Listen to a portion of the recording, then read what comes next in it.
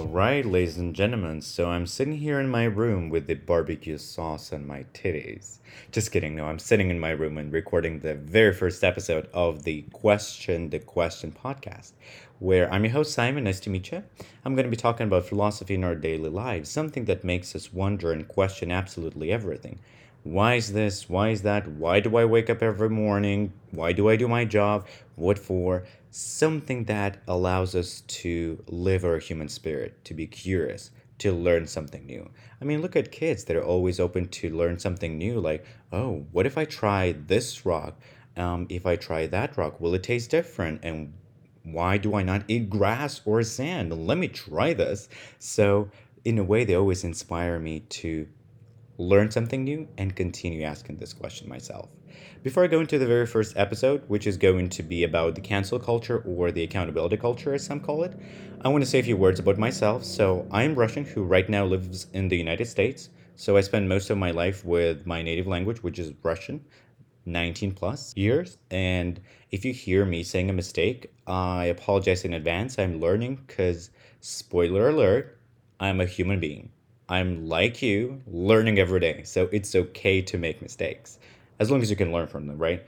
So that ties to the theme of the episode, cancel culture and making mistakes. So if you go to any search engine like Google or something and search for cancel culture, you can find sort of a definition of it. I went to Merriam-Webster website, and this is what it says. What no, cancel is getting a new use. Canceling and cancel culture have to do with the removing of support for public figures in response to their objectionable behavior or opinions. This can include boycotts or refusal to promote their work. It is interesting that even if you go to Merriam Webster dictionary, it doesn't mention that about the objectionable behavior in the past as well. If you look at certain trends, and if you go to again any search engine and search for cancel culture, you can find articles. You can find so many examples how people got canceled for saying something 10 years ago. And if it was not a problem, we wouldn't have any articles from New York Post, New York Times talking about this. Like, go search for, I don't know, something like goats problem in Yakutsk. I doubt you can find something because it's not like a big issue. So it's in a way became something as important as, I'd say, climate change in a way, because you can find so many examples, you can find so much information on it. Like, you don't have to go far. Look at J.K. Rowling. She just raised a concern. She raised a concern that transgender athletes who went through puberty and then transitioned, they have an advantage over biological females while competing with them. It's a legit concern because men and women, they are different. So if someone was born male and went through puberty, they tend to have wider bones, different muscles mass, and of course that gives them an advantage. So in a way, as she mentioned and implied, it destroys womanhood because women are not competing with women, and as much as it is about equality, it destroys the whole idea of being a woman. She even posted something like, can you, even the UN, she mentioned they call women people who menstruate, and she was like, can you remind me that word? Is it wimpen, wumpen? So it is an issue. And what happened with her? So many people got offended and they said, we're no longer going to watch your movies, we're no longer going to read your books. And they started even buying her books and burning them. Like, how else can you not support someone? Of course, you can buy their books and burn them, which is pretty good for J.K. Rowling. So kudos to her promoting that so people buy even more of her books. But, anyways, it's something that I find concerning when a person cannot raise an opinion. They cannot even question something. As soon as the question comes and people find it offensive, they don't want to listen to it. And I think, in a way, it's childish behavior when, instead of accepting different opinion, different human being, you don't want to do that. You want to live in your small bubble where you don't have to think about so many things because parents provide for you. So, also, that destroys the idea of a conversation because the truth is never on the left, on the right, it's in the middle. People talk to each other, they need to discuss things to find the truth. Because if the truth was so, let's say, constant and so stable, then we wouldn't have no science, we wouldn't have any debates, because we knew, like, we would know what is right and what is wrong. But the debate is still going. The existential questions of what's right, what's wrong are still within us. Like, humans never fully address those questions, because I cannot say it changes, right? Because there are certain religions and things like that, but that to be or not to be question is always with us. And let's look at another example, like Alex Jones. Why I'm against cancel culture. I don't agree with Alex Jones or disagree. I simply don't care. But for the sake of the argument, I'm going to pretend like I don't agree with his message. And if I don't agree with his message, he's my, in a way, enemy. I want to know what he's saying. I want to know his argument so I can beat him. I want to know everything about him because he's my enemy so I can, like, prepare and be ready for the battle. But if you silence him, he goes undercover. You can't see what's going on. And how can you beat someone when you don't know what they're talking about? You have to really like dig in to find stuff. And as far as I know, banning never really works. Like, in China, Facebook, YouTube, Twitter, and many other things are banned, but guess what? People use them. In this country, we had a prohibition era in the United States, and guess what happened? They banned alcohol and then they repealed it because banning never works. So when you ban something like this, you just don't see it happening, but that doesn't mean it does not exist. So, in that sense, I'd rather know what's going on with Alex Jones. And if you can beat him with your arguments, if your ideas are so fragile that you cannot withstand the critique, and again, I'm talking about like a real philosophical discussion. I'm not talking about name calling or saying, because of your message, you're this, and that, and I'm going to be addressing your personal traits, how badly you look, things like that, instead of the actual argument. No, I'm not talking about it. What I'm talking about is adult, mature discussion where people talk about different points of views and trying to find the best for both of them. So, with that, if your views are so fragile, it doesn't mean that you should avoid them. You know how kids learn, they how they learn to walk? They fall so many times. But that doesn't mean that they should stop walking. The only way they can learn to stand up is when they fall. So if you find something fragile about your theory, about your views, it's like a sign to you to strengthen them. It's in a way God or the universe, whoever you believe in, like they're telling you, you need to fix this ASAP. So if you don't do that, you're going to still live with your fragile points of view. And another thing that I don't understand about like cancel culture, I cannot call it accountability culture. I don't agree with AOC, who once said that it's accountability culture, because in order to say that we're holding you accountable for something, you have to think that you're righteous, that your views are superior, and that's why you can't judge others. I don't agree with that message because, again, the truth is always in between. I can't say I'm right. I can't say someone's fully right. That's why we need to have the dialogue and to say that we're canceling you, we're firing you, we're not going to allow you to use Twitter, YouTube, any other major sources of communication today because we think, no, not even think, because I don't think it's about thinking. We feel like you're wrong. I think it's disrespectful to human spirit again. It's disrespectful to all the progress that we've done as a humanity because throughout the entire history, we as humanity we were suppressing the views that we didn't agree with. Like look at the Roman Empire. Christianity at first, like they were persecuted. Even today in many countries Christianity is persecuted. The idea that the United States brought as the First Amendment, like you have freedom of speech, it's a very fresh and new idea. Before that, in every single country, there was suppression of certain views that the government or someone didn't want to hear.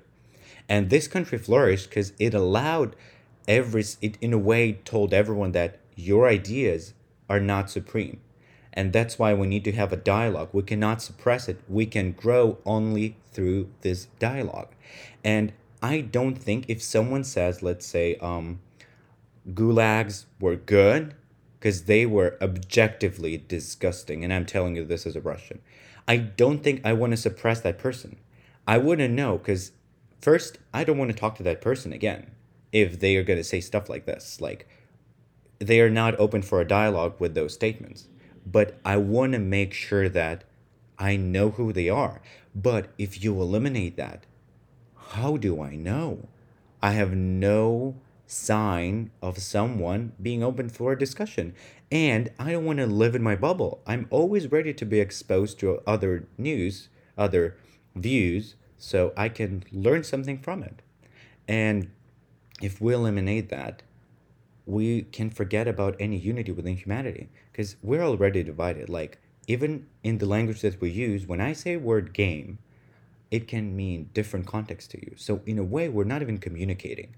We're exchanging, reflections of our ideas instead of actually straightforward communication like you see from the internet or computers. So if we even stop exchanging these ideas and live in our own bubbles, we will not grow as humans. The only way to grow is when you allow yourself to be vulnerable. And also, there are people who are saying that I'm going to throw a few arguments to support the cancel culture, that that message brings them their traumatic memories. I understand that. Everyone has a traumatic experience. And to assume that someone doesn't is just ignorant because, everyone had their own problems. As my mom sometimes used to say, like, poor people laugh, rich people cry too. So, with that, you are making a conscious decision to either look at something or not to look at it. If it gives you traumatic memory, don't look at it. Just don't go there.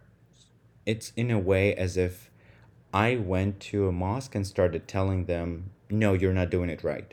No, let me fix it. No, let's say if I don't fully agree with some messages, I just don't go there. I don't support them. It's that easy. It's that simple because we are adults. And I can tell you, as someone who went through serious traumatic experiences, one of the best feelings in the world when you see something that reminds you of that traumatic moment that held you hostage, that had a shadow of it behind you all the time, is when you look at that message and you feel nothing, when you have no emotional attachment, when it no longer chains you. That's one of the best feelings because you realize that you're free. You're absolutely free. So, in a way, if you see some messages like this, I think it's better to treat them as a sign to improve yourself, to answer those unanswered questions that you were postponing. Just go ahead and ask yourself, why does that give me this response? Don't try to cancel it, but ask yourself, why am I feeling this way? And I think instead of having certain things removed because of the stuff someone said in the past, it's such a huge cross on every single human being because it removes the idea that we make mistakes. We learn from them, and it's okay to make mistakes. Imagine if we were, as humanity, always reminded that I remember when you were a kid, you lied to me that you didn't eat a candy because you ate it. And imagine living with us and suffering the consequences. But we'll learn from it. We became better. And instead of forcing someone to apologize, I don't believe in a forced apology. Apology should come from one's heart. So if it's a forced apology, it's nothing. It's like forced acceptance. It's not acceptance, it's tyranny if you're forcing someone to accept you. Acceptance comes from the other party. So I think we should engage in a dialogue and we should listen to each other. And one of the things that I noticed, especially looking at all those Facebook posts, because Facebook became a rant place, so it's no longer like a Facebook, it's like a rant place, because you open it and almost every single post, at least like in my feed, is like, I'm mad about this, I'm mad about that, as if there is nothing good about life. But anyways, so we should always listen to another party. Not just post Facebook stuff to see people who agree with you, because although it is flattering, you don't learn from it anything. We should give up our egos and try to understand the other party before we say something else. Because usually, even if you look at the debates, like, I think it's an interesting example. I watched the debates between Trump and Biden, and I can tell you that both parties thought they won the debates. If you go with the people who supported the Democratic Party, they think Biden, he was the rock star. If you go to the Republican Party supporters, they think, oh, Trump destroyed Biden. And that tells you about the status of the dialogue in the United States, at least. Instead of listening to the other party, giving up their ego and trying to understand where it comes from, why those words are like leaving the mouths of that person, people look for confirmation bias. They look for cues that allow them to say, and that confirms my thoughts about you. Not that tells me what you think, but that confirms my thoughts about you.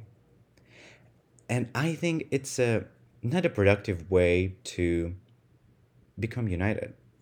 Because at the end of the day, we're all humans. We all make mistakes. Not a single person is perfect. If Jesus was here again saying, let the innocent cast the first stone, no one could throw anything. Because we're all guilty at something. Even if you don't know that you hurt another person. Like the fact that someone didn't tell you this doesn't mean that it didn't happen. So with that, I think we should have more understanding and be more lenient to say, it's okay to make mistakes. Let's learn from each other. Let's have a dialogue, because we might have more in common than we think we do. And that's, I think, what we should strive for as humanity. So next time, if you encounter an opinion that you disagree with, just ask yourself, why do you feel this way? Why do you get triggered? Maybe with this why question, you can unravel such important things about yourself that will help you solve something from the past so you can flourish in the future. And with that positive note, I'm going to wish you a wonderful day and stay curious. See you in the next episode. Or hear you. Or you'll hear me. Anyway, see ya.